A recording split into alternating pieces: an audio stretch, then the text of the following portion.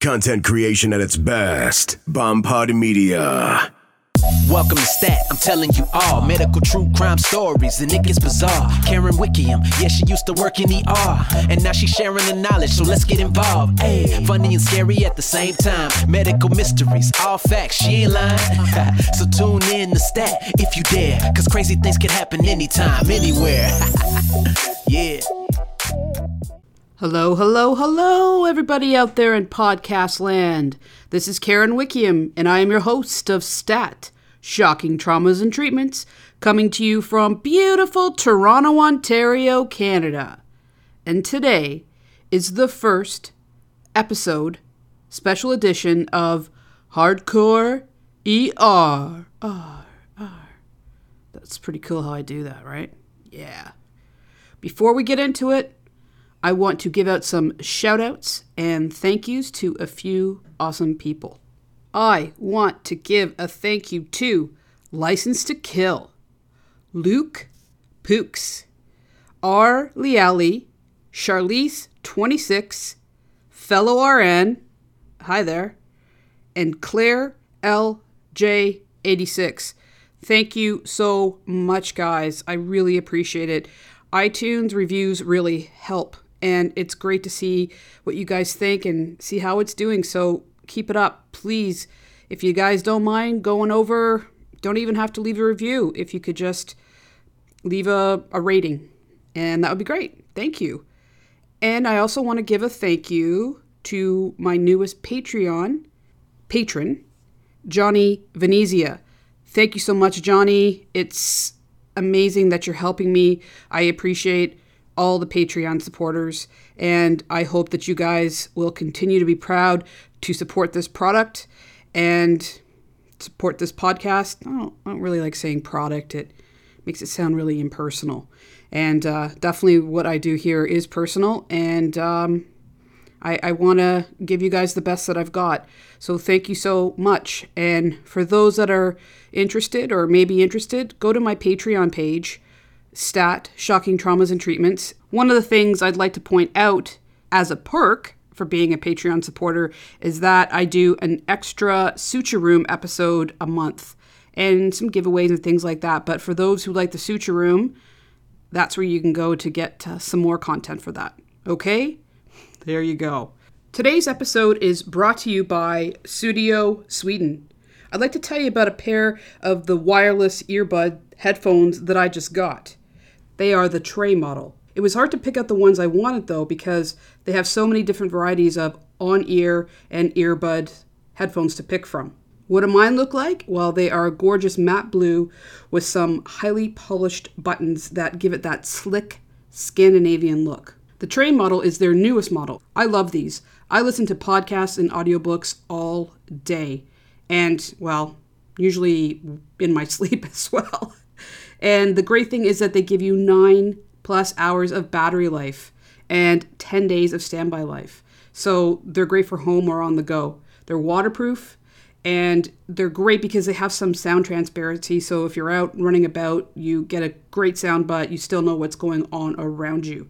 In the package, you get these headphones, and you also get this really nice leather carrying case so that you can keep them protected at all times. What's great about Studio is that they're revolutionizing the way that people see headphones. It's not just a tech device or as an accessory. You get both.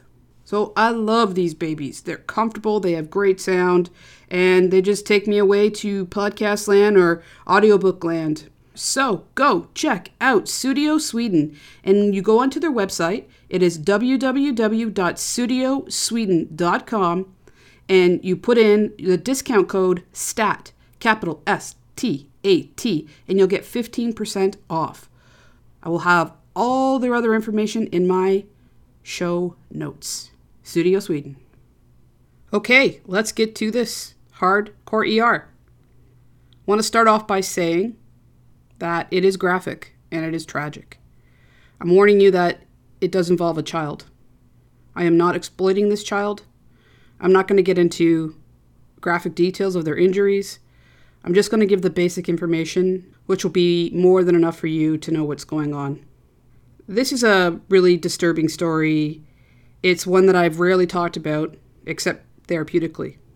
There'll be no names or places, and anything resembling this story would be pure coincidence. I think that I'm a pretty good judge of character. It was well developed in my personal life and solidified by being a nurse. Nurses notice everything. We see it all. They say 80% of language is body language, and we learn that.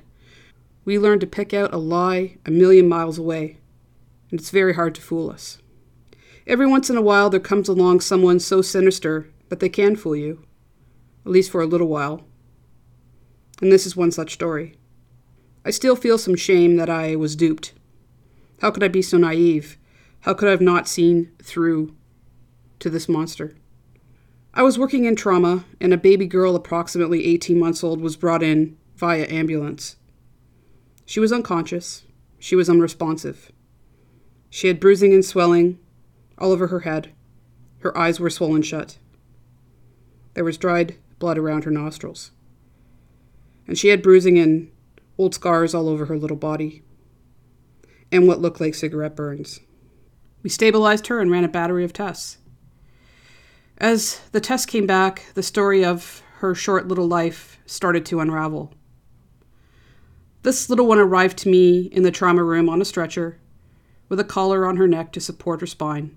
An IV had been started, and she was on full monitors and oxygen. The paramedics looked concerned and a bit angry at the same time. The child arrived with her father, and he was asked to wait outside the trauma bay until we had her stabilized. This is the report I got. The paramedics had arrived to an apartment that was atrocious. Filthy, dirty dishes everywhere, food rotting on the stove and counters, garbage overflowing, scattered everywhere. There were dirty baby bottles with curdled milk inside one of which was lying beside this baby. There were dirty, soiled diapers everywhere. It was cluttered, and it reeked of cigarette smoke and old booze. There were empty beer and liquor bottles everywhere. The place was unfit for a person to live in, let alone a little person. There were 3 children in the apartment and their mother. The children were approximately 3, 5, and 18 months. They were poorly and scantily dressed, in soiled clothes. The 3 and 18-month-old had old diapers that were leaking from what was in them. The children just sat there and said nothing, didn't even react to the police and paramedics arriving.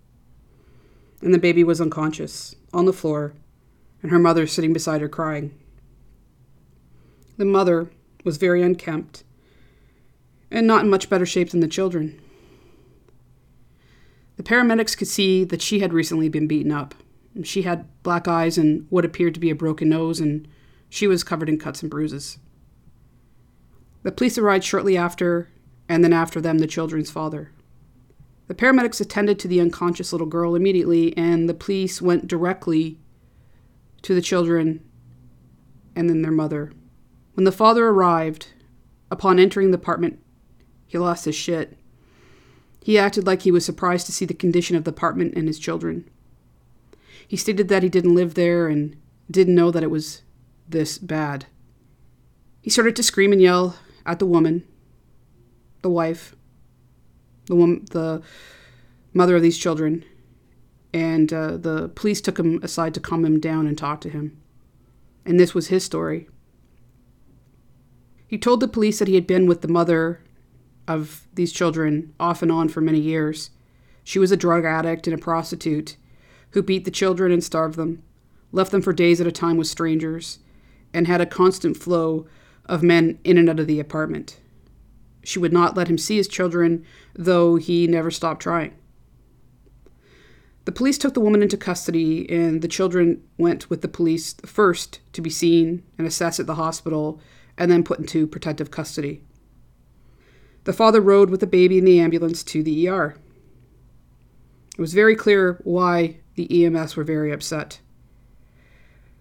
I don't know if paramedics get near the credit that they are due. They are the first line.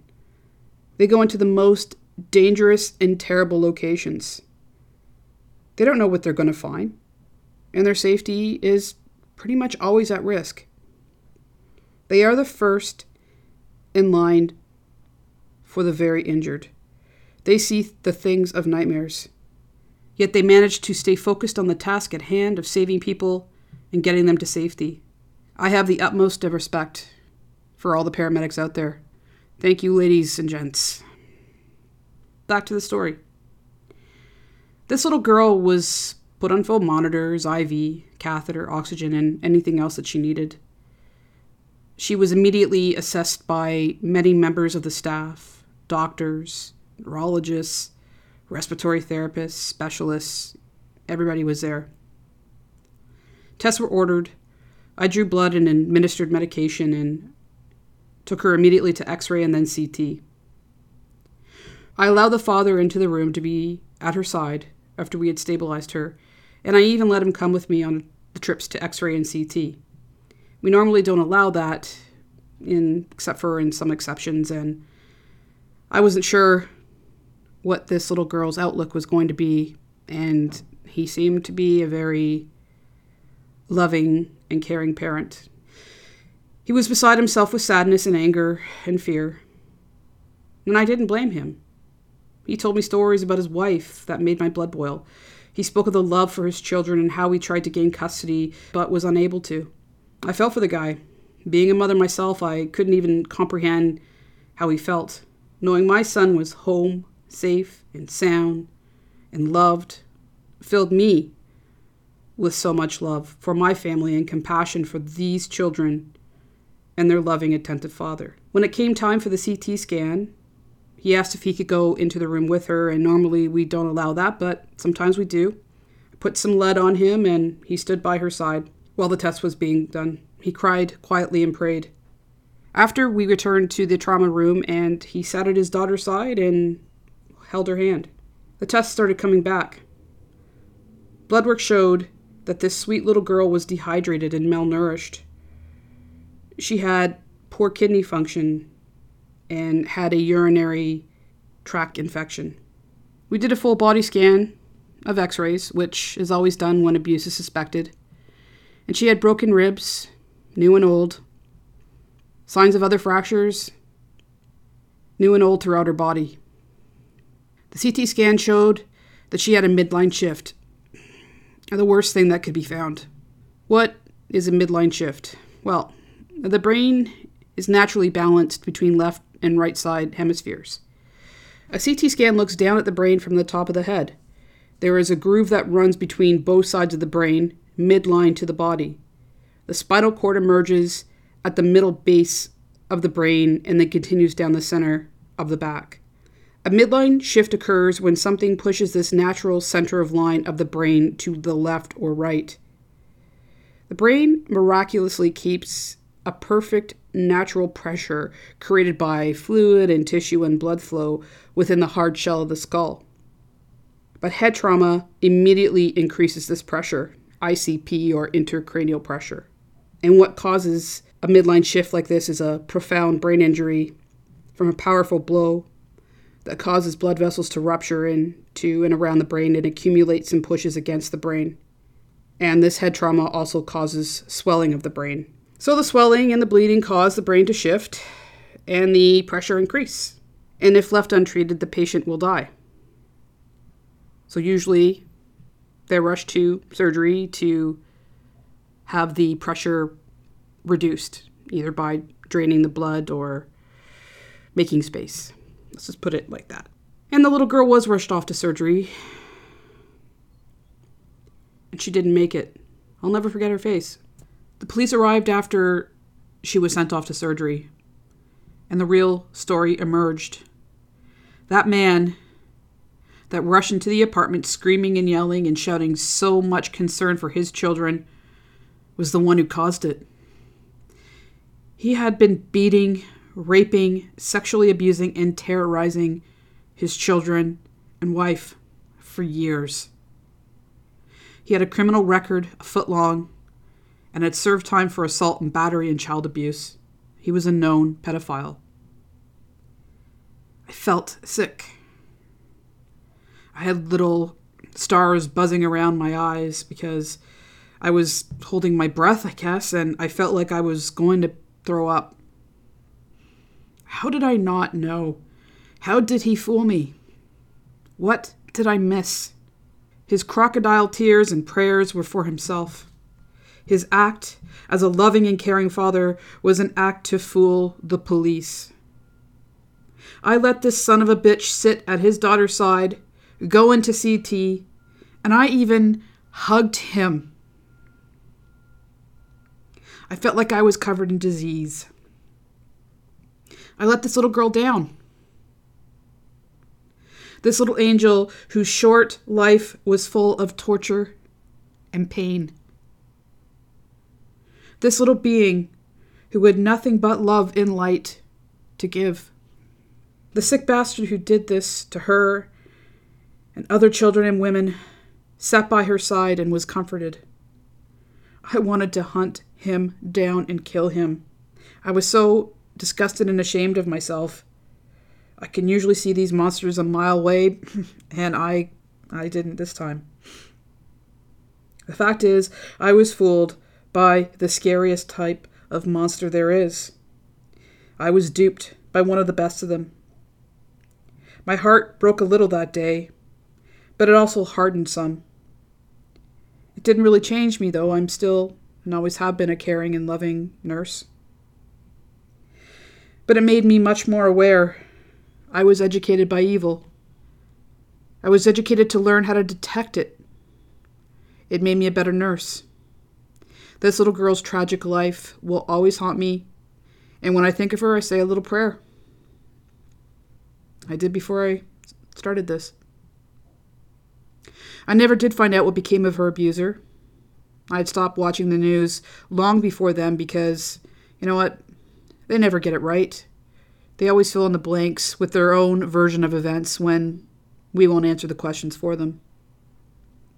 I can only hope that he is still rotting in prison and will until the day he dies. If you know of somebody who is being beaten, abused, or children, especially children, please call the police. Please let someone know. And please, if you are a victim of abuse, don't be afraid to talk to your mom or your dad. And if they're not safe, talk to somebody that you love, that you trust.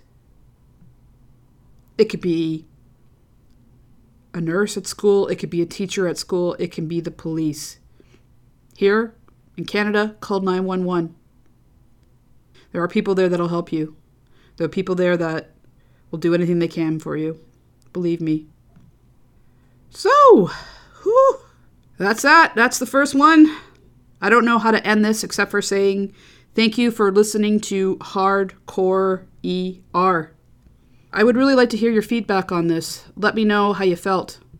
Let me know what you thought of it. You can message me on my Facebook group, Twitter, email me at kwick@stattales.com. I look forward to hearing from you. I'm going to play this episode out with my newest outro. Y'all heard the intro, and here is the outro to go with it. Gotta check this guy out. He is amazing. He goes by Kibo, like Key and Bo, ooh la la. You can find him on Instagram and Twitter and SoundCloud. I will leave his info in the show notes. Please go check out his good works. True crime and it gets none realer. Sometimes it'll be the cure that'll kill ya. Gotta watch out, yeah, you gotta watch your back, cause you don't wanna be another episode on Stat. Thank you for tuning in, learn a thing or two. These medical mysteries can be unbelievable. Yeah, subscribe, make sure you do that so you'll be tuned in and be ready for the next show. Stat.